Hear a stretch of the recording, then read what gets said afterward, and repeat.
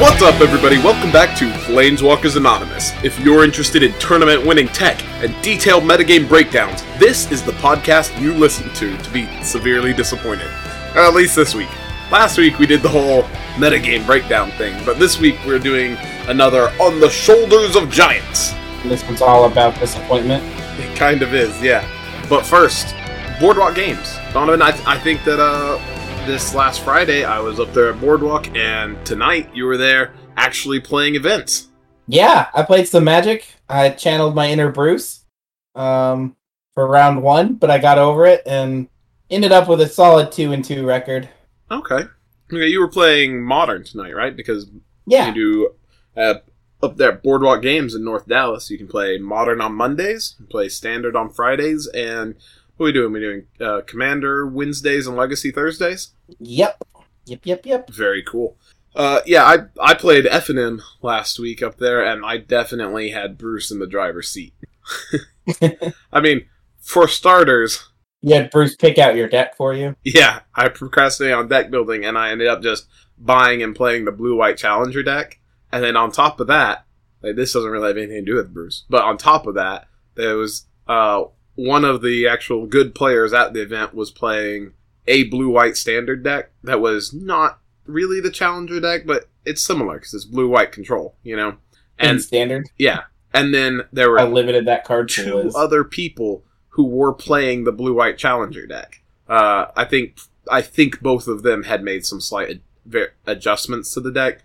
I was just playing it. I just played it straight up. But I did have one mirror match where we played to time in the first round. Yeah. I know. As the person judging that event, I noticed. Sorry, I went to time like every single round. And like there were other people playing Blue-White and they didn't go to time. I don't know why my games lasted so long. I don't know if I was doing better or worse than the other Blue-White players, but I mean, I know I'm probably performing worse overall because I lost it. You come from the Nassif school of Magic, you know? What is that? You're a deliberate Magic player. Oh, okay. I don't know. Gabriel Nassif's pretty known for being slow, but because he's, like, making the right decisions, you know? I don't know. It's like, he's known for being slow, but, like, it pays off, you know? Well, like, a lot of people who are slow are not good. Mine certainly did not pay off. And because I lost, or I went to time and then I just gave it to my opponent because I figure they care more than I do about it. But I really, I don't feel like I'm slow though. Like I don't feel like I sat there even like making right decisions. I don't think I felt like I was sitting there making decisions for a long time. I went to time round one tonight, but that's because my opponent in game two went to infinite life like 17 times, and I had to prove to him that wasn't enough to win. What was his infinite life total? Oh, I didn't make him pick one. I just didn't care. Like, it's fine. I'm playing Jund in Modern. Like, you set the number to 500,000, that's good enough. I don't care. Whatever, right? Okay. I just have to beat you by running you out of cards now. Oh, okay. Like, sure. If I was in a competitive tournament, I might make them pick a number. Because, like, Liliana the Last Hope makes zombie token amounts that grow exponentially. Yeah. And so, like, I might could get to a declared number, but in just regular Magic, I'm just like, cool, I'm going to ignore your life total now and beat you somebody else. Yeah. But, like, one of my friends came by and asked me about the match in Game 2, and I was just like, oh, well, my opponent's at infinite life, so, like, you know, I gotta find other ways to win. And they're like, oh, that's rough. And I was like, it's okay. I've never lost to this combo out of this deck. Which is true. I didn't lose that game. I lost the match, but I didn't lose that game. We drew because we went to time. Yeah. But I was very clearly going to win that game. But he won game one because I punted away my entire hand on accident in one play. How do you do that? Oh, Liliana the Veil upticks to make you discard a card, and I just wanted to play Magic because I hadn't played Modern in a year, and so I was like casting spells I shouldn't have and using Liliana to empty my own hand, and I was like, you know, did that, and then I was like, I'm out of stuff to do, and this is all my fault. Did you have something with like Hellbent or something? I don't. No, I was just playing my spells, and I wanted Liliana to be higher loyalty. Like I played a fresh Liliana to have a higher loyalty because I minus the other one. Yeah. when I could have just plussed the other one and discarded that one. And so when I played the new one and plussed it, I had to discard the other card that was in my hand. Okay. Well. And then my opponent played a Collected Company, and I had no cards in hand. And they played 2 threats, one of which was a card that destroys my Liliana. Ooh. So. Rough city, man. Yeah, but it was all my own fault. I don't care. Sure. That's what I was saying a second ago, just joking. I channeled my inner Bruce. It's like, that was all on me. I wanted to cast spells because I hadn't played them in a year. I wasn't focusing on, like, making tight plays. Yeah. You weren't playing like Nassif, which is apparently what I do. Yeah, and then game 2, I buckled down. I was like, okay, I need to actually, like, pay attention to what I'm doing. Mm-hmm. I did pretty good, but he comboed off, which that deck does frequently. I just make sure it's the infinite life combo, not the infinite damage combo. Yeah. And I can still win because I play a copy of Murderous Rider, which can go to the bottom of your library when it dies. Sure. And ways to kill it. And I play Assassin's Trophy in Renin 6, which means that I can have, over time, infinite Assassin's Trophies to destroy literally every permanent in their library. Okay. And then they don't have any more lands to play their spells, and they can't cast spells, and I win. And I had achieved that lock against my opponent. I hadn't destroyed all their lands yet, but I destroyed all their other permanents. Yeah. I was just kind of trying to build up some... Or all the other permanents they had played, I mean. Sure. I was trying to build up some lands in hand to retrace my Assassin's Trophies before I started going after his lands. Mm-hmm. And we ran out of time. But there was no way I was losing that game. Right. And I even had, like, Collector and Oof in play so he couldn't use his combo that kills me, and I had Ashiok in play so he couldn't search for cards on his own, and, like, that game was all but over. Yeah. But he's a not super analytical player, and so he's like, oh yeah, I still have cards in my hand, and there's lands in play, I could draw something and win. Right. And I'm not the kind of person that goes, why haven't you conceded? You can't win. Sure. I'm like, I'm gonna play Magic till they stop wanting to play Magic with me. Yeah, and, like, I guess, to be fair... And I don't know his list, you know? Yeah, and, like, to be fair, I'm maybe not a plays super analytical Higetsugu second player. right, and... I'm not a super analytical person, so, like, that might contribute to this, but, like, for me, I'd probably play that out, too, just to be like, well, I don't know, if I stop playing Magic, that's a guaranteed loss. If I continue playing Magic, it might be a guaranteed loss, but might be guaranteed is different from guaranteed, you know? And at the end, he's like, oh yeah, I was just hoping to top deck my Walking Ballista, and I was just like, oh. I mean, I had a creature in play that says you can't activate artifacts, so, like, that wouldn't have done anything. He's like, oh, I would have conceded if I realized that. I'm like, oh, well, I'm not worried about it. Like, if we were playing in a really competitive tournament, you did the correct thing. Like, you won game 1, it's on me to win game 2. Sure. You don't need to win game 2 as long as we don't finish game 2. Right. So, like, and he's like, oh yeah, but this is just like casual thing. So, like, I would have just gone on to the next game if I'd realized I just couldn't win. I don't care. I was having fun. Sure. Yeah. No, that's fine. But it's fun to be back in there playing games again at the shop, right? Yeah, I mean, I'm glad to draw matches because my opponents had infinite life and they won't concede. But it was a lot of fun. Yeah. I also played against Storm and Blue Moon and Esper Control, so it was a good time. Yeah, I had fun on Friday, but that's Boardwalk. But you just played against Blue Eye Control every round, right? I mean, yeah, that and I played Mono Red one round. I played a polymorph deck in the round before the event started. Yeah. Then I played Blue-White Control, then Mono Red, then another Blue-White Control, and then I got a bye on the last round. So, sorry, we've gone way off topic here. No, where are we supposed to be right now? It's all good. We were just talking about working our way towards our first giveaway. Yeah, that's right. Because we've never given anything away on the podcast. I mean, this is our first of our monthly giveaways. Oh, okay. We have actually given away some stuff before. We gave away a secret layer. Secret layer? Yeah, and did we give something else away at some point? I don't know. You handled all that. I just show up here. But I don't do any work. But since we came back from our little break, we've been opening up a pack on every episode, and we started this out to just I mean, for one thing, it's just a fun thing to do. I like to do stuff like this and give things away and basically kind of get some attention. Because I have to buy my friends. But also, I was trying to do People suck, you're right. Yeah. I was trying to do something to make our Patreon just more inviting and give some incentive for people to participate in it. However, we can't, for like legal reasons, we can't make the giveaway exclusive to people who are on our Patreon. You can participate in the giveaway without giving us any kind of money, but in order to do that, you go over to our Patreon page, and in the About Planeswalkers Anonymous section, there's some information about the giveaway. There's a link there you can use to take a survey, and that'll also enter you into the giveaway for nothing. Do they have to do that every month? Yeah, you have to do that each month. I'm going to use the same survey, same link, and everything every month, but when we do our actual giveaway at the end of the month, I just clear out all of the participants who have done it already, and so then if you go and do it again, you'll show up as a new participant. Okay. Yeah, and however, if you are a member of our Patreon, you just automatically get entered, and you can accumulate multiple entries. Like if you're at our basic humans level on the Patreon, then you get 1 entry per month that you're a consecutive supporter on Patreon, up to 12 entries per giveaway. Yeah. Whereas if you upgrade to the Dragons level, you get 2 per month, up to 24.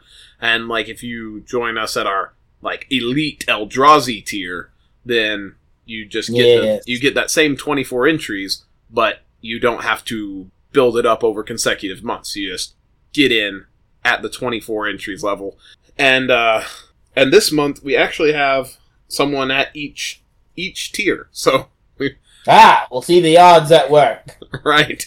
So I kind of have an expectation of how this is going to break, but we've got some stuff to give away. Eldrazi is going to get these cards. Yes, that seems most likely. We have somebody who filled out the survey. We have a human, a dragon, and an Eldrazi. Mm-hmm.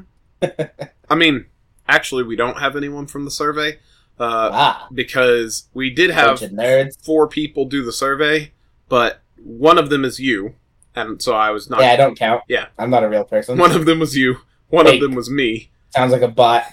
And then the other 2 are people who are on our Patreon, and what I decided is you don't get extra entries for doing the survey. So that only counts if you're not already a patron. Right. Patreon members, we don't want to hear your opinion.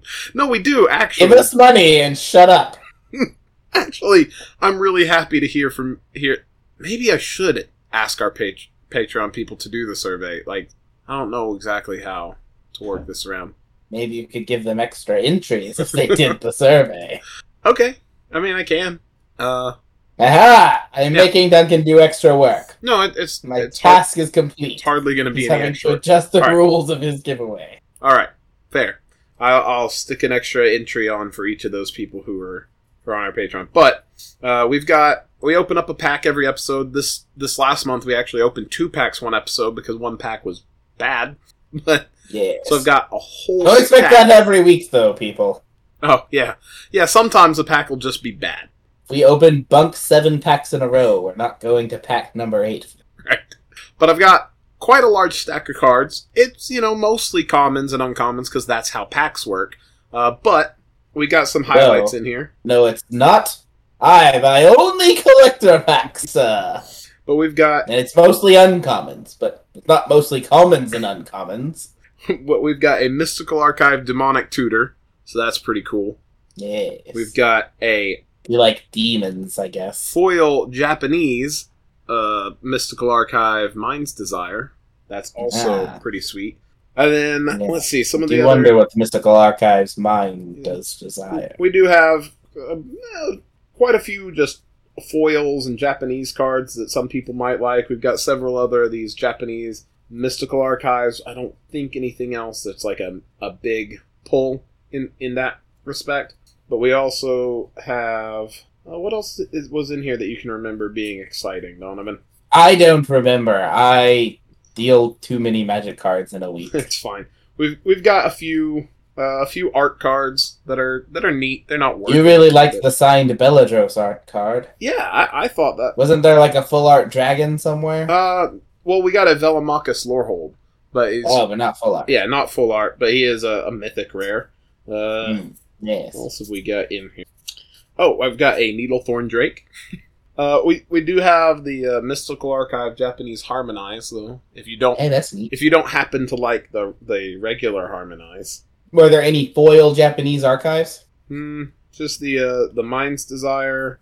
I think that's the only one. Because like even a duress, if it's the foil Japanese archives, like $10 or something. So like that's cool. Hold on, looks like the answer is. All right. Negative Ghost Rider. We do have several Infuriates, though. We have both Ooh. the English ones and one of the Japanese Infuriates, at least, in this stack. So, Anyway, the real highlights here... It's kind The of first giveaway will be quite infuriating. it's kind of unfortunate that both of these came from the first pack we opened this month, but the major highlights from this giveaway are the foil Japanese Mind's Desire and the English Mystical Archive Demonic Tutor. I mean, it's like $100 worth of cards on their own. Yeah. Plus, big stack of other cards. A lot of Japanese ones, a few English ones, some foils, stuff like that. It's neat. And I have got to pick out a winner. That's what's next. So, well, pick out, I say. The way I decided to do this, to be fair and get it randomized, is I have there's a website called random.org that has a bunch of tools for doing random stuff. They don't have. Are you using their giveaway tool? No, I'm not, because that requires you to be get on a subscription with them. I know, I'm just joking around. 'Cause Okay. it's, Anyway, they're just saying you should use a specific tool. yeah. Anyway, I'm not using that specific tool because you have to pay for it. Yeah, no, I did the same thing. Whenever I had something to give away, I was like, "Huh, that's interesting. Fuck that." Right. Well, what I'm going to do is I'm using their list randomizer. I've put Mhm. all of our entrants on the list as many times as they are entered into the contest, and I'm going to randomize that list. And what that achieves is it gives me a number associated with each of those names up between 1 and 29 now. It was 1 and 27, but then I added 2 people again because you said I needed to. Yeah, right. My word is law. Yeah. So now it's between 1 and 29, and then I've also got just Google's random number generator, and I'm going to tell it to generate me a number between 1 and 29, and that will correspond to one of those names. Does that seem reasonable, Donovan? Sounds good to me. All right. I am now prepared to generate a number for our winner, and it is number 15. And Is that me? that's Daniel. Huh. The person who's an Eldrazi member That And is had- accurate. had more entrants. Yeah. Somehow not surprising. I want to remind people that even though, like we were just talking about how there was one person we had a pretty good idea who might win this because they were entered a lot more than anyone else. If you just stay on our Patreon, like I said, over consecutive months, you build up entries. And so that head start won't last forever. Theoretically, people will build up to the point where they have just as many entries, or, Yeah. And also, I wanted to point out that since we launched our Patreon this month, no one has actually been charged for this month. So anyone who joined this month hasn't paid anything yet on that.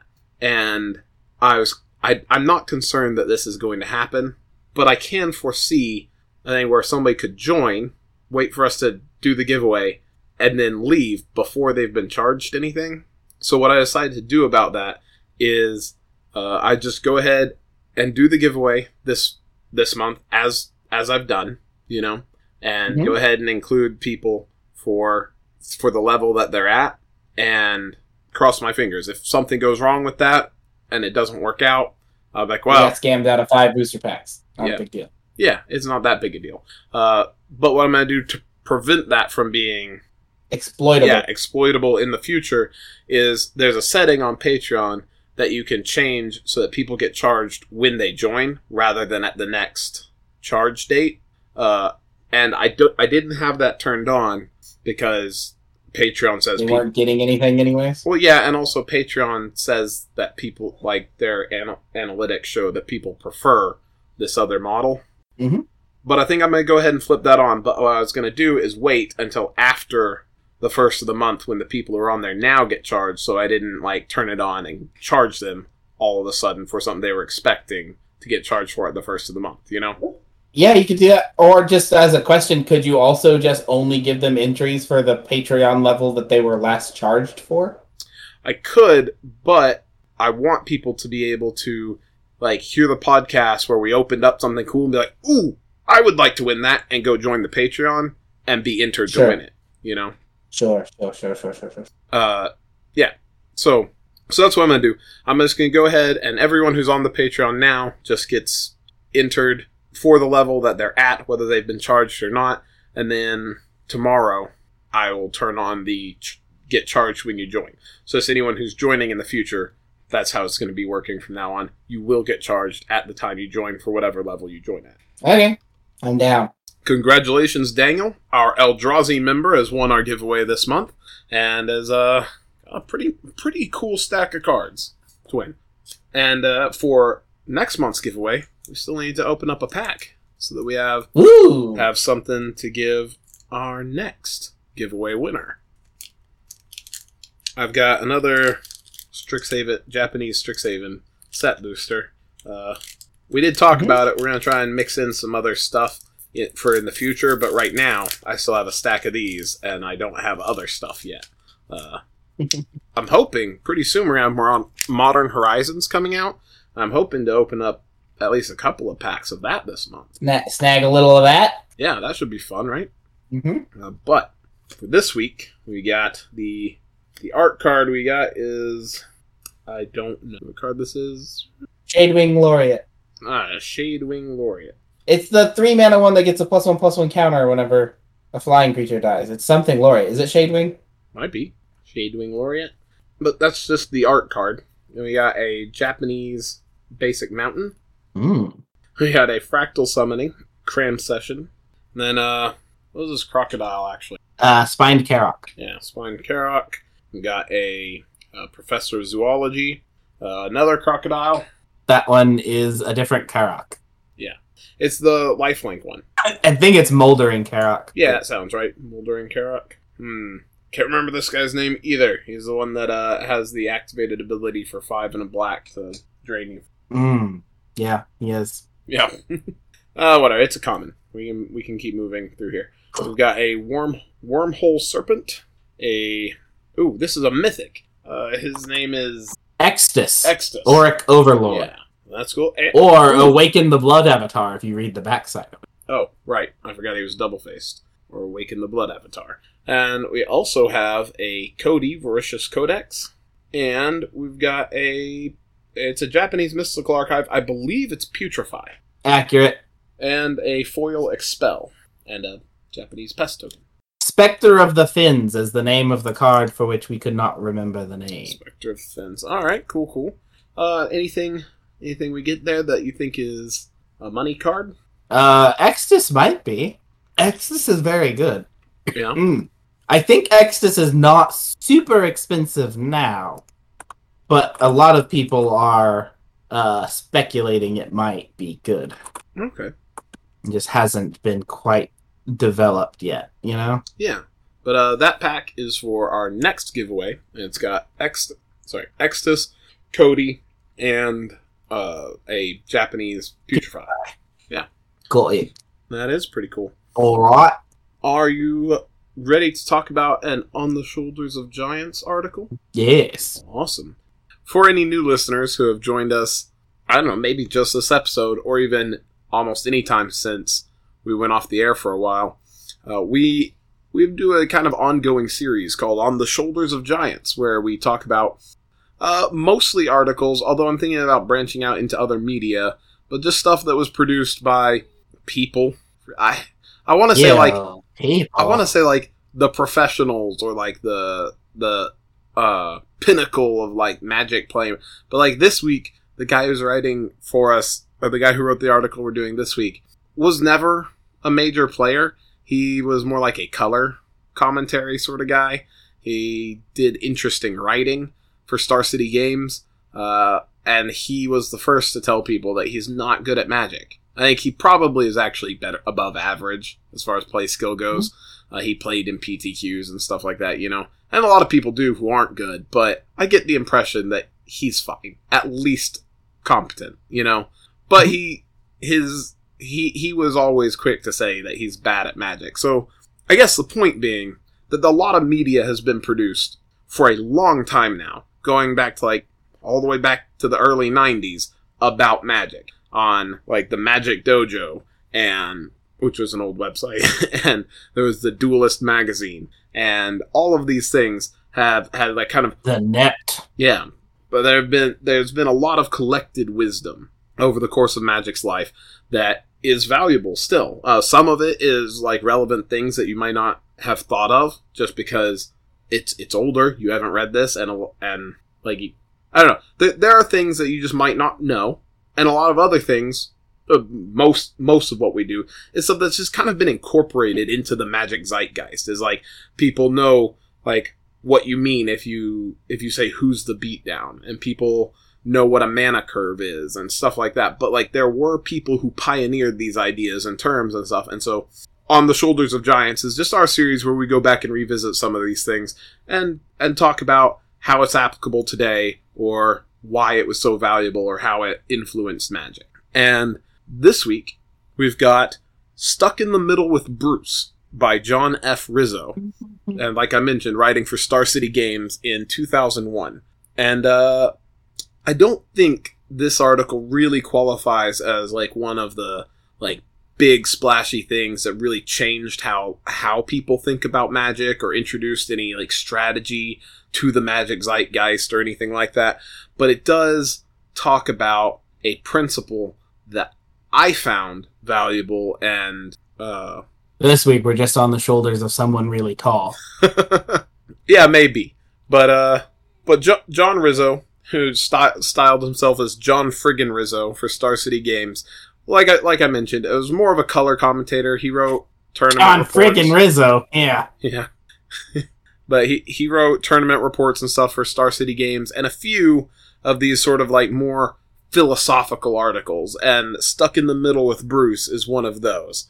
And the article starts off, it starts off saying I could do some of that stuff all the other writers do, but I'm not going to do that because that's not what I do. He kind of starts off with a description of some of the things that he's not happy with about his life and career, and how he's been basically thinking about how he ended up in the place that he is, and how that relates to his Magic career as well. Mm-hmm. And the idea that he comes up with is encapsulated in this quote. He says, people need to lose. People need to suffer. People need to feel pain and agony and regret and remorse, and then a little more pain. Yes, all people. Even you, who is right now laughing out loud at such a series of ridiculous statements. I can succeed. I will succeed. I must succeed. But so must the other guy. Yeah. And he goes on to talk about how, everyone wants to win, but in order to win, by necessity, someone has to lose. Mm-hmm. And how sometimes the person who wins or loses isn't affected so much by the person who wants to win more, but by the person who wants to lose more. Yeah. And the example that he gives that explains the title of the article is that he used to know a person named Bruce, who was... Do what? I said maybe, Yeah, I mean, probably that was not their real name if they were a real person, right? Yeah. But the article says he used to know a person named Bruce, who was just one of those born losers. He had, every advantage in life, but he would go to the pool hall and bet on things, and he would always give himself just enough handicaps that he couldn't ever win. And Rizzo couples that with his knowledge of Fyodor Dostoevsky, who's a famous Russian author, who also was a degenerate gambler. I say degenerate gambler. I'm quoting. I don't actually have a problem with people who gamble or anything. But Rizzo says here in his articles, speaking of Dostoevsky, he says, many times he wagered his entire fortune on the spin of a roulette wheel. He later noted that he experienced orgasm when his little ball would come to rest on a number he had not chosen. Get that? He had one when he lost. He lost everything and climaxed because he lost. And it's really these two people, I think, that Rizzo kind of combined to come up with his little philosophical insight, which is that he thinks everybody really wants to lose on some level. Not because that's really what you desire, but because you feel like it's right. Yeah, like, that's not your goal, but you want it to happen because that's what you expect to happen, and you want your expectations to be met. Right. It's kind of like, and this is me riffing on the same subject, not directly out of the article, but it's kind of like, if you don't really believe that you deserve to win, then when you win, there's a lot of pressure on you. Like, you'd be like, oh man, I guess you hear from a lot of successful people that when they become successful, they feel like they've gotten away with something, or that they're being inauthentic or something, you know? Or that there's a lot of pressure to continue succeeding. Right. And so like Rizzo was saying, there's this like idea that, oh, I don't really belong here at the top tables. I don't really belong in like the I don't know, Billboard top 10 or something, you know? Yeah. And really where I belong is down in the gutter with everyone else. And so there is a satisfaction to having that expectation met, even if it's not really what you quote unquote want. There is a kind of just visceral satisfaction feeling when you do lose that game of Magic, and there's a little part of you that is working towards that goal. Right. And Rizzo gets to it some in his article, although he spends less time on this point than I think is warranted, because the thing that I really found valuable in this article is when he's talking about people kind of use a crutch. They say, I got mana screwed, or they just drew perfect. Right. And so, you know, I never could have won there. And a lot of times what happens is you draw your hand, you're looking at your 7 cards, and you've got, say you've got 2 islands, like 3 white cards, and 2 blue-white cards in your hand, right? Yeah. And you're like, oh, if I get a plains, this could work. And like, depending on your deck, specifically, maybe. A lot of times, the way I see it, is if you don't have anything you can play with the lands in your opening hand, at 2, this is different. If you have like 5 lands, I don't know, maybe that's different. But if you have your opening hand, you got 2 lands and nothing you can play off just those 2, you probably need to mulligan. But it's real tempting to keep. It is real tempting to keep. And if you keep that hand, maybe you go on and win. Maybe you do. But if you end up getting mana screwed, after the game, most people are going to walk away saying, oh, I got mana screwed. There was nothing I could have done about it. Yeah. But they could have mulliganed. They saw that opening hand. They knew they didn't have anything they could play. Actually happened to my opponent tonight. Their friend dealt out 7 cards while they were while we were shuffling up our decks, and they're like, all right, here's your hand, just kind of as a joke. But like, the deck was shuffled and those are a random 7 cards, so sure. My opponent took the cards and like, okay, and looked at it, and their friend's like, oh dude, I was joking, I thought you were gonna mulligan that. And they're like, well, I mean, it's a random 7, it's fine. And so like, we played and they didn't draw a 3rd land ever. Yeah. And they lost, and they're like, huh, maybe I should have mulliganed that. Which I think is good on them for thinking, like, for not going, oh, like, I played 3 opts that game, I should have found a land. Yeah. Like, yeah, they probably should have, but they also probably should have just found a hand that could operate. Right. Rather than one that had 2 lands and an opt. Yeah, I think there's lots of other examples that we could come up with for how that little voice inside you telling you that, like, it'll be okay. Yeah, it'll be okay. And just because you don't want to do the work to make the correct play. Yeah, I think like what it comes down to for me is I think it's not so much that people want to lose. I think that insight probably has some validity. There's probably something to that. about people wanting to lose. I think there's certainly people like Fyodor Dostoevsky who maybe really did actively want to lose. And maybe there is a little bit of that in everyone too. But I think it's less that and more that people fear they're going to lose. They have a fear of failure. And so they look for little opportunities where they can just kind of move the blame off themselves. It's like if you ask someone, hey, did you keep that hand that was short on land so that you would end up getting mana screwed and you could lose the game and it wouldn't be your fault?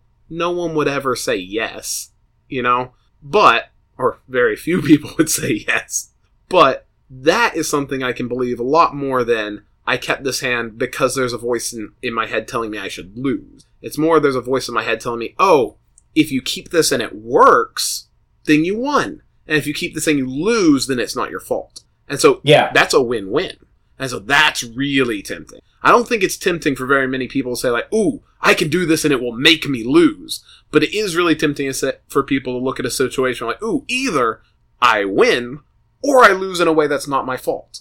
Yeah. Like, if you're, say this is hard for me to think of a great example because I'm not great at the metagame stuff and I'm not that analytically minded. Maybe you can come up with the specific cards for me, Don. But like, if, say, you have a play and you're like, ooh, this could be really good, but you're looking at your opponent's open mana and like they've got, say they've got 2 blue up, right? And you're playing in a post-Modern Horizons 2, right? And so, like, Counterspell is in the format. It's probably fairly popular right now because it's the new spell that, like, people want to get to play in Modern. And your opponent has tapped all of their forests and but, like, they left 2 islands up, right? Like, they might have a Counterspell. Now, sometimes the correct move is to just play into it. Be like, hey, make them have it, right? But sometimes the correct move is to play around it. And if you make them have it, just because, like, hey, you know what? Either I win here or I lose and it's not my fault because they had it. They were always going to have it. They had it, you know? That's that same situation where you have provided yourself an out to where you get to lose without feeling like you failed, you know? Yeah. I think Rizzo talks about that sort of stuff for a fairly short amount of his article, and he goes on to provide some like non-magic examples for how like Bruce shows up in people's everyday life. I think some of those are worth mentioning because I think they're situations people may be even more familiar with than in Magic. Is like, it says, have you ever not studied for an important test and failed? Like, come on. You knew that test was coming up. You knew you didn't know it well enough. You wouldn't get an F on something thinking that you were going to get an A, you know? Yeah. I mean, probably some people do. I shouldn't shut that down like that. But, if you really feel like you've got it under control, you're probably more likely to get like a C or a D because you messed up. Whereas there are plenty of times when you're like, yeah, I knew I didn't know this. I should have spent last night studying, but instead I went out with my boyfriend or whatever, you know? And so that happens. Or have you ever spent too much money on something you want, like Magic cards, when you know you've got bills coming up? I think a lot of us have done that. And it's not like you don't know that you have that car payment or your rent due or the electric bill. You just want the Magic cards anyway. Because people just set themselves up to fail a lot. And I don't know to what. I think it's funny that one of them is like, did you ever play the lottery? Yeah. Like, not like any other extenuating circumstances. You played the lottery. Yeah, I mean, and that's a fair one. You're not winning that. Yeah. You're throwing your money away. As like, have you ever loaned money to someone you knew wouldn't pay it back? I think some people are more harsh than that, right? But a lot of us have done that. We've been like, this person asked for a loan and we know that it's going to be a gift, you know? Yeah. Like, we've been there.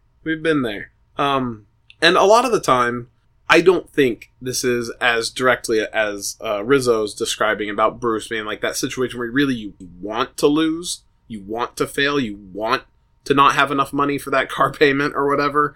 I don't think it's so much that. But it is a situation where you can make the right decision and you decided not to for whatever reason, you know? Yeah. And like, right is in quotes here, because like if you loan money to someone you know isn't going to pay it back, that's not necessarily the wrong decision. That's fine. You can do that, you know? It's just a poor financial decision for you. Right. And And yeah, so there's a lot of qualifications that will go into whether or not these are the right decisions for you personally in the specific examples. But the point that I think is relevant here is that there are a lot of decision points that people encounter, and they don't decide to do what it takes to make the right choice. And I don't know that I do this very well.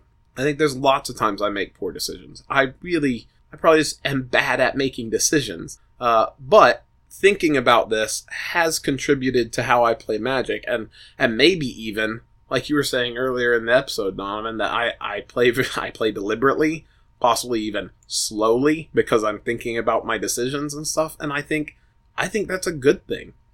If I do all that and still fail, well, then that brings it into question. But if you take the time to consider each of your decisions and make sure you're making the right decision, not the decision that gives you the most deniability or the decision that gives you the least responsibility, Yeah. Then you're just more likely to succeed. And I think the most of the rest of the article it goes into like Rizzo kind of describing how this concept of Bruce has affected his own decision making, and he spends a while talking about just some of the things he's done in his life and his career that may have been affected by his Bruce deep down inside. And then he kind of wraps up talking about how even the very best players in Magic, the like Paulo Vito Domoderosas and John Finkels and stuff like that, aren't the best player forever. And he speculates that the reason for that may be that these people achieve, the pinnacle of Magic by managing to fight down Bruce long enough to make the right decisions and get there and win the games. But you can't always do it forever. And eventually Bruce catches up to you and forces you to lose again. And I'm not so much on board with that one. I think that I think Rizzo kind of hit the nail on the head here, where he's kind of like blowing this off. He says, well, I don't know. I think that might be accurate with Mike Long.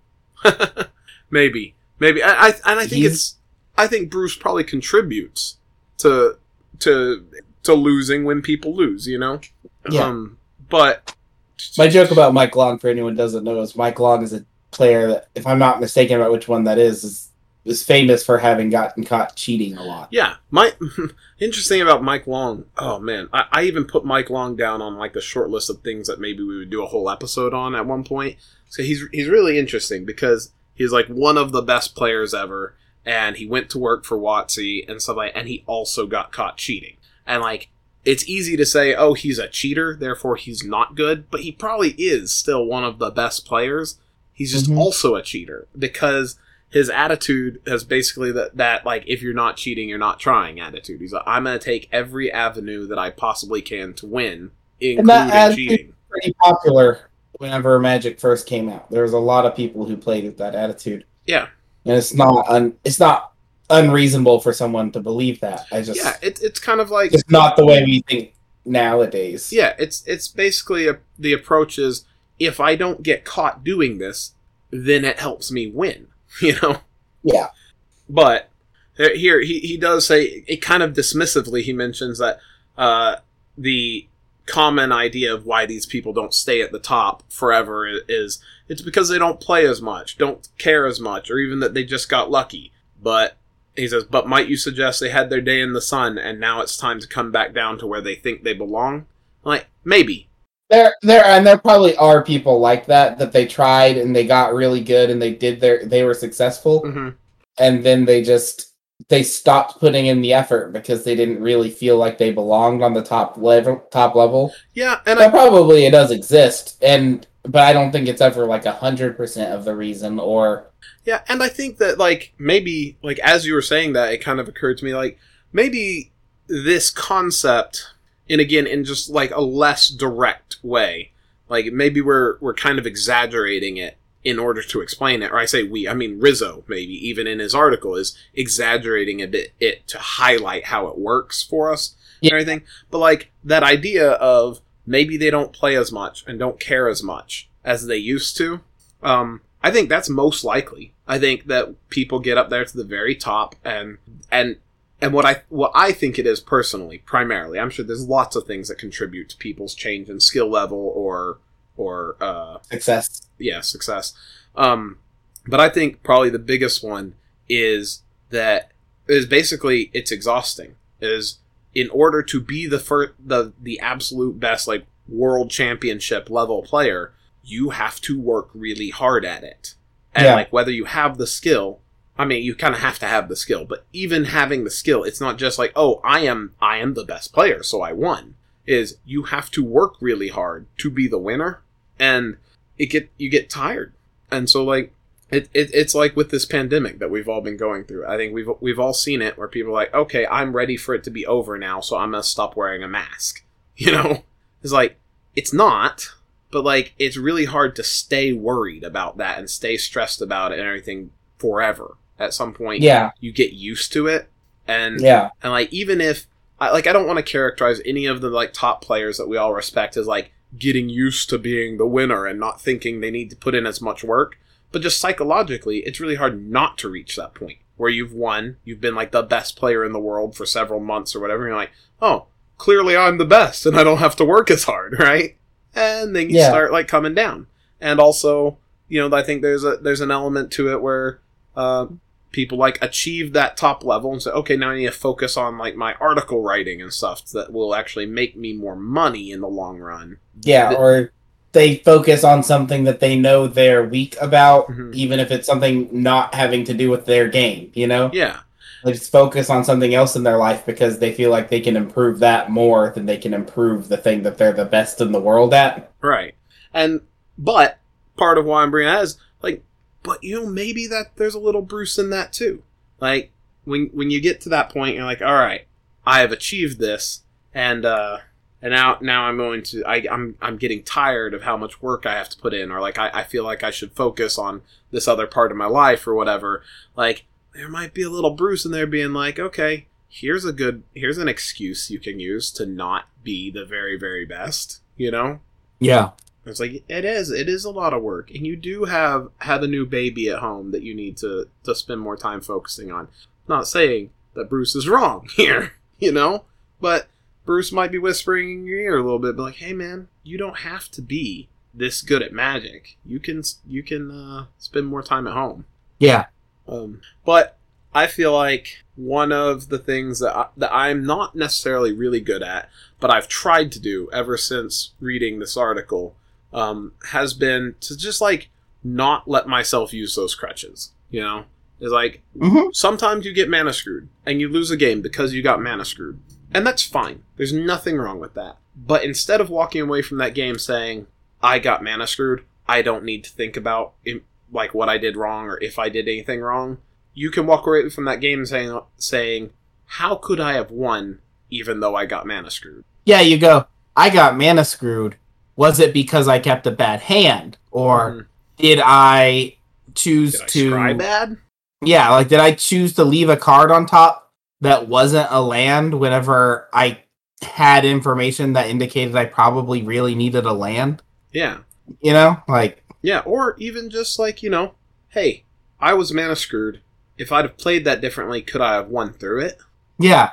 And that is going to be more valuable than saying like, oh, I got mana screwed. Duh. That happens. And it does. And that's an okay attitude to take. It's fine. But my point is, that doesn't help you improve. And if you want to get better, blaming these things on things like mana screw or like, oh, he had the counter spell, nothing I could do, that doesn't help you improve. And I'm guilty of it. I'm not going to say I'm not. It is all the time. I'm always looking for any reason I can to avoid blame for my losses because I hate feeling like I failed. But I keep in mind, I did. Even if it was just my turn to get mana screwed, maybe I could have done something about that. And even if I couldn't, I can control what I do. I can't control the fact that the mana system sometimes mana screws people. Yeah. And I think that the attitude to keep in mind is just think about when you're playing, going like, am I making this decision because this is the correct decision? Or am I making this decision because this is the easy way out, you know? Yeah.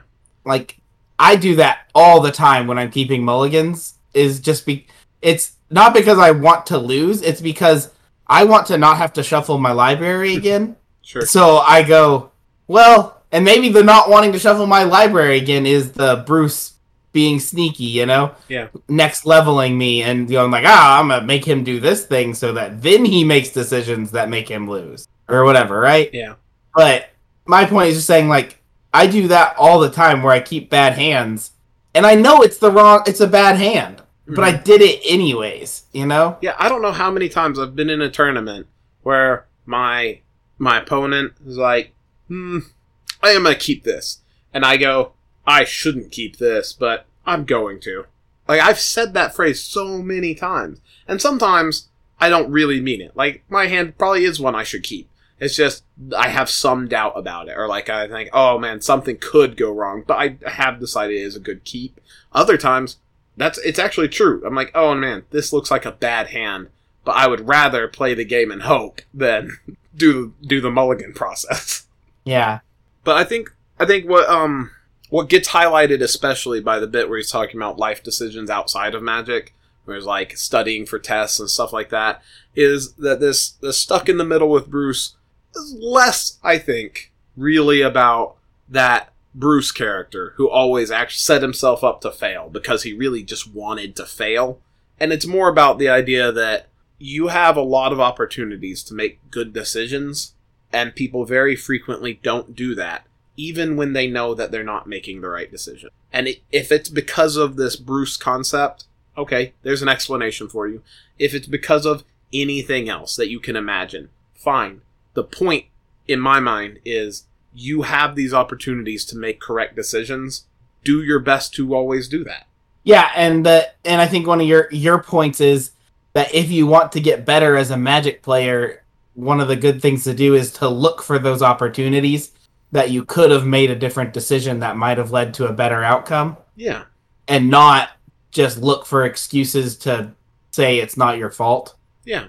Yeah. Especially because, like, as is true for a lot of strategy topics, whenever we're talking about, like, On the Shoulders of Giants and doing, like, deep dives on a strategy thing, or any of our other topics when we're talking strategy, it's with the caveat, if your goal is to get better and win, right?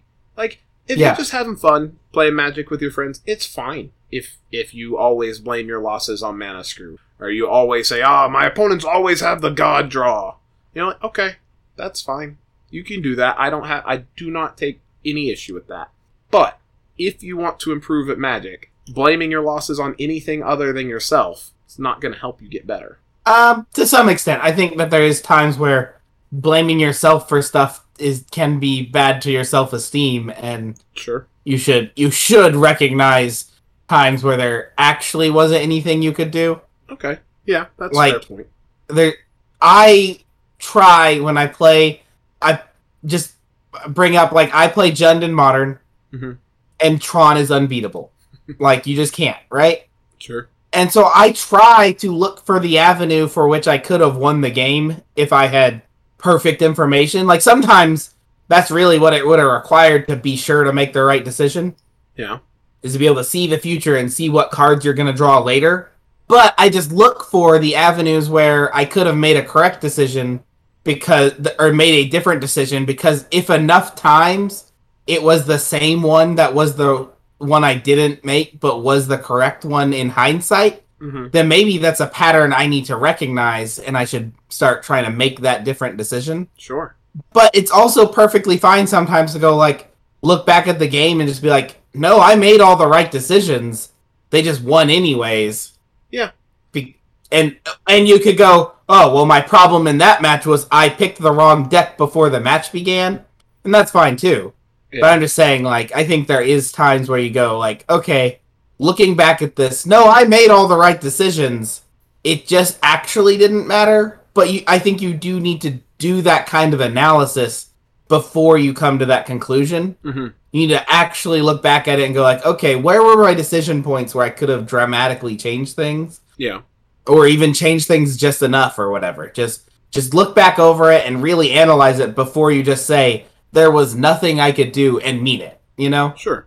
I'm also fine with people saying there's nothing I could do because they don't want to get into it. Yeah, I think But to your point there about deck selection being part of it, as Rizzo mentions in the article, that one of the ways his Bruce has shown up is by choosing not to play the powerful net deck and then playing against people and going like, oh, well, they won, but only because they had the net deck. And like, yeah, okay, well, that is still a decision point that you had, an opportunity you had to make a different decision that could have helped you win. And I will point out that I've been that guy. I've been the dude who like played something I made up at home, and then when I lose, like, oh well, they didn't make their own deck, so I still feel more. I feel creatively the victor, and I do feel that way. And if that's something you value, that's okay too, because winning the games and improving at Magic is not necessarily the only thing that is worth considering when making a decision. It can be. If that's your goal and you want to exclude every other factor, then yes, the correct decision is probably to play the most powerful deck that the community has created, you know? Yeah. But you might not want to do that, and that's okay, and you can still be a spike player who values winning and try and like be a tryhard and make this decision that you know is wrong, you know? Or quote unquote wrong, because that's not the only thing that you value. Yeah. But and so like to take my analogy a little bit further about my interpretation of times where you can make sure that it wasn't like you can look to make sure it wasn't Bruce that was dragging you down. Yeah. You know, it's like there was legitimately nothing you could have done in that match to win. It was just your deck choices versus their deck choice. If you win that tournament, you had the correct deck choice. Yeah. Even if you lost a match in the tournament because you had the wrong deck choice for that match. Yeah. You know? And so, like, take that into account. It's like, okay, like, I lost this tournament. Was it because I played poorly in some matches? And you go back, like, no, I didn't. Is it because I picked the wrong deck? Yes. Oh, okay. Or it's like, you play the tournament and you're like, did I pick the wrong deck? No, this person playing the exact same cards as I did won the tournament. Sure. Oh, I made some poor decisions. Okay. You know? Yeah, and I mean, like, just as an example to that is like you could go to a modern tournament playing your Jund deck, right?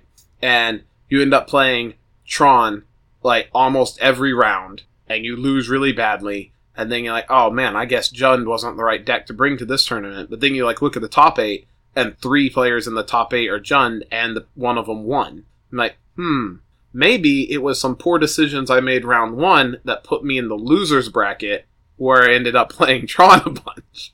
You know? But it's just like trying to, I think what the value of this article is just bringing to mind the fact that things that don't always seem like it was your fault might be if you take a step further back and go, okay, what happened just before that? Yeah. Did I cause this to actually end up happening? And I think just kind of am I mana screwed because there's one mountain in my deck and my deck is a blue-green deck and I put a red spell in it and I put one mountain and I was like, oh, I just needed a land. It's like, yeah, you needed a mountain and there weren't any in your deck. Yeah.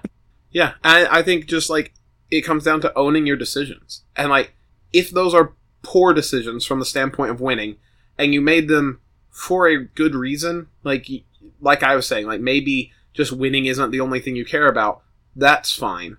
But if not, if you don't have like a good reason, what were you doing?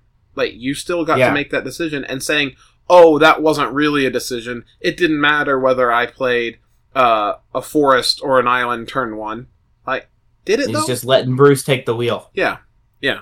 And it can be very small decisions. Like you could win or lose a game based on the first basic land that you play. Usually not. Generally, that's not going to be the case because you're not playing anything until you've got 2 lands in play anyway, and so you can have both of them or whatever. You know? Yeah. I'm not trying to say that you really need to agonize over that first land you play. What I am saying is that you should consider the decisions that you're making and realize that you're making decisions. Yeah, and sometimes the first land you play, even if you don't play any spells, determines whether or not your opponent plays a Thoughtseize on turn 1 or if they leave up Lightning Bolt, you know? Sure. And so just like thinking about that before you play your land can matter. And I think that what you want to do is get to the point where you make those decisions out of hand. You know, you're like, oh, I should play this land because this is the correct one, and I know that, and you don't have to think about why. Yeah. But when you're first getting used to a strategy or whatever, you need to sit there and go like, okay, which of these lands is the best one for me to play, and what am I showing my opponent when I play those lands? And you think about that stuff, and that could be the way you overcome the Bruce here, you know? Yeah. Is you just take it step by step, figure out what decisions you're making and what information you're using to make those decisions. Yeah. And sometimes you'll be in that situation like you were describing, that like you already have it by rote. You're like, okay, I play the mountain because that's the correct one to play. And that ends up being wrong because of some other factor, right? And the another important thing to do is not go, oh, well, I've already determined that is the correct play, and it's just nothing I could do. Maybe there was nothing you could do because you didn't have the information to know that that was the wrong play at this time. Mm-hmm. But remember, you made a decision, even if it's one that you've made enough times and you've analyzed to the point that it's not something you think about anymore and you do it. By not recognizing that you're making decisions there, that's another point where Bruce can sneak in, you know, and be like, that game was out of my hands. Like, was it though? That's really, I guess that's a big thing I take away from this. Is just that, was it though? Like, just ask yourself that. Maybe it was. Maybe the answer is, oh yeah, it was. But if you ask yourself, was it, when you're thinking these things, that can really help you make sure that you are actually considering whether or not there was something you could do to improve your chances of winning. Yeah. Don, is there anything else that you want to add to Stuck in the Middle with Bruce? No, certainly not after that. What? You didn't enjoy that? Oh, I did. I'm just kidding. Got clowns Beautiful. on the left of me, jokers on the right. I'm here, and I messed up the lyrics. Something like that. Anyway. All right. All right. Anyway, I think this is going to be kind of a long one because we spent a while talking about Boardwalk stuff we wander. And Patreon stuff. Do what? And we wander. Yeah. Meander. Yeah. But I hope that everyone will take a look at our show notes. If you're on our Patreon, you may have, and at like one of the higher tiers, you may have the option to look at the notes that we use when we're doing the show. But generally, when I say show notes, I mean like if you scroll up on your app while you're listening to the show, there's text stuff The on show description. Yeah. And that's what the show notes are. In there, we'll have a link to the actual original article by John Rizzo, Stuck in the Middle with Bruce, and I think it's worth a read. We spent a while talking about it, but Rizzo's a fun guy to read. He writes like almost in like a poetry style, where like he like leaves spaces, starts new paragraphs and stuff, keeping the rhythm of the writing in mind. Yeah, he keeps the pacing. He paces how quickly you read the article with his grammar and punctuation. Yeah. And he is very mindful of the experience of reading his article, not just communicating the information. Right. And so he's a fun author. I've bookmarked a couple other things he's done. I'm like, is this really a Shoulders of Giants thing, or do I just like the article? You know? And so we may or may not see him again, but we'll send those out to committee and find out. But this link will be in the show notes, and I'm gonna recommend people read it. But I think that's everything we've got this episode, Donovan. We'll be back next week with Modern Horizons 2, right? That's the plan? Well, we'll be talking about it. We won't have any. Yeah, we'll probably be opening up Strixhaven pack next week, but we'll be talking about Modern Horizons 2. In the meantime, Donovan, if people want to hear more about playing Jund and Modern, where can they find you? Find me up at Boardwalk in North Dallas, where I sell Magic the Gathering cards and board games. Or you can find me at Twitter at day_Donovan. Or on Tuesday nights, I've been streaming at twitch.tv/dday_99. I'm a fan of those underscores because, that's what I like to do is underscore. Because I'm a Bruce. Okay. I don't win. Get it? Yep. It's on theme. And we can watch you get to Mythic with playing Standard on Arena. I wish. I tried real hard to hit Mythic last month on the last day and did not make it. Ah, man. But That's because I spent most of the month goofing off and then just tried to get that last rank in the last day. Yeah. Going like from the bottom of Diamond up, and I just wasn't prepped for it. Well, so that dude did all that data mining and math and stuff to figure it out last month, and he found out if you're in Diamond or whatever, and you just concede like 100 matches in a row, then you'll get really easy matchmaking. That is true. One person's experience is definitely proof of. Well, he did a lot of work to. I know. I read the article, but the info and stuff on that, but it all seems pretty reasonable. I'm just joking because there's so many people that are upset about his article, and I'm just like, it's just how that works. Yeah, I thought about talking about his article this week. All seems pretty straightforward. I thought about talking about his stuff this week, but at the same, it's really dry math stuff, and I don't really have anything to say about it other than this appears to be the case. Mm-hmm. But I thought it. Sorry. I thought it was weird though. Just on the one last comment on that article, is it really seemed like he was trying to say that, like, say all this stuff as a critique of the system. Yeah.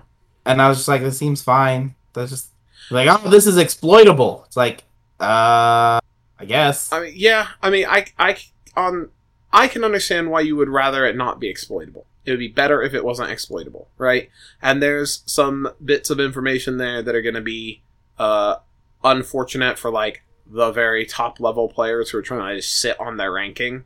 But I don't sympathize with that.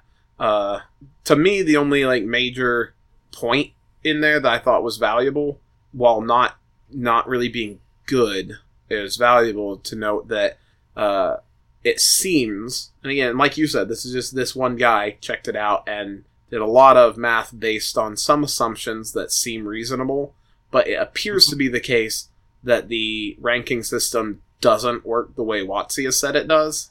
And if that's the case, that seems bad. I mean, it's not like life-changing for anyone, but like, we would rather WotC have it correct. Even maybe they just made a mistake, but like, ideally it would work the way they say it works. Yeah. But we're in the middle. How do they contact you? Yeah, we're in the middle of the outro stuff, so this is throwing me off a bit. But this from the podcast, got it. Maybe we'll just have like a really long outtake at the end where we talk about this dude's article. I don't know. But if somebody wants to, on the shoulders of two really tall people this week. If somebody wants to just talk directly to Bruce, you can tweet at me at EngineWithin on Twitter. You can email the podcast at planeswalkerspod@gmail.com. Or what would really help is if you could visit patreon.com/planeswalkers, where you can support the show or just go down to our About Us section and take our survey so that you can be entered into our monthly giveaways. We've got a big stack of cards going out to Daniel this week, and we've opened up a pack to go into our started next month. Yeah. Stacks on stacks on stacks. So until next time, may the mana be ever in your favor. Later days.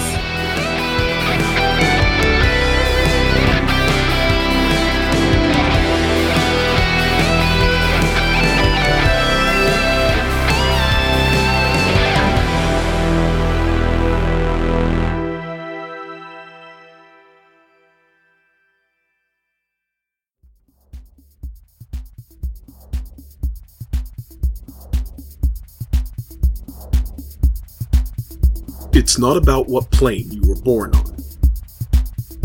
It's not about your race or your class. It's not about your gender, your income, or your faith.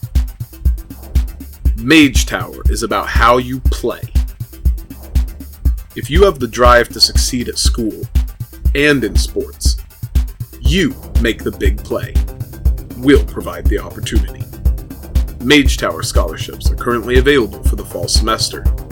Complete your free application now, and your Mage Tower scholarship can be applied to the college of your choice. Make your play at Strixhaven School of Mages.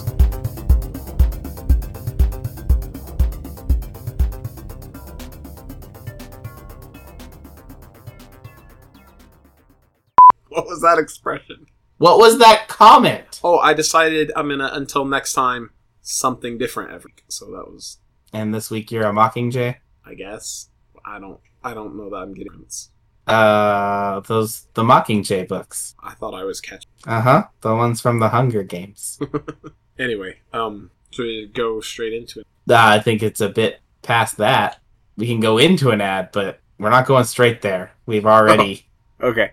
My question is... We've already turned down the wrong cul-de-sac, my friend. My point is, like, is there anything else before I do the ad now? Nah, we're good. All right. What do we have here? Ooh, No Priest of Oblivion. I like that card. That's sweet. These cards are just for me. Anyone who's listening at home, opening packs while Duncan's gone. I'm a second nerd. Duncan will get to hear this later. What have we got in here? Oh, I needed another Cleansing Wildfire. That completes my playset. Battle Gate Recovery is good. Nimble Trap Finder is not. Oh shit, Duncan's back. What were you doing?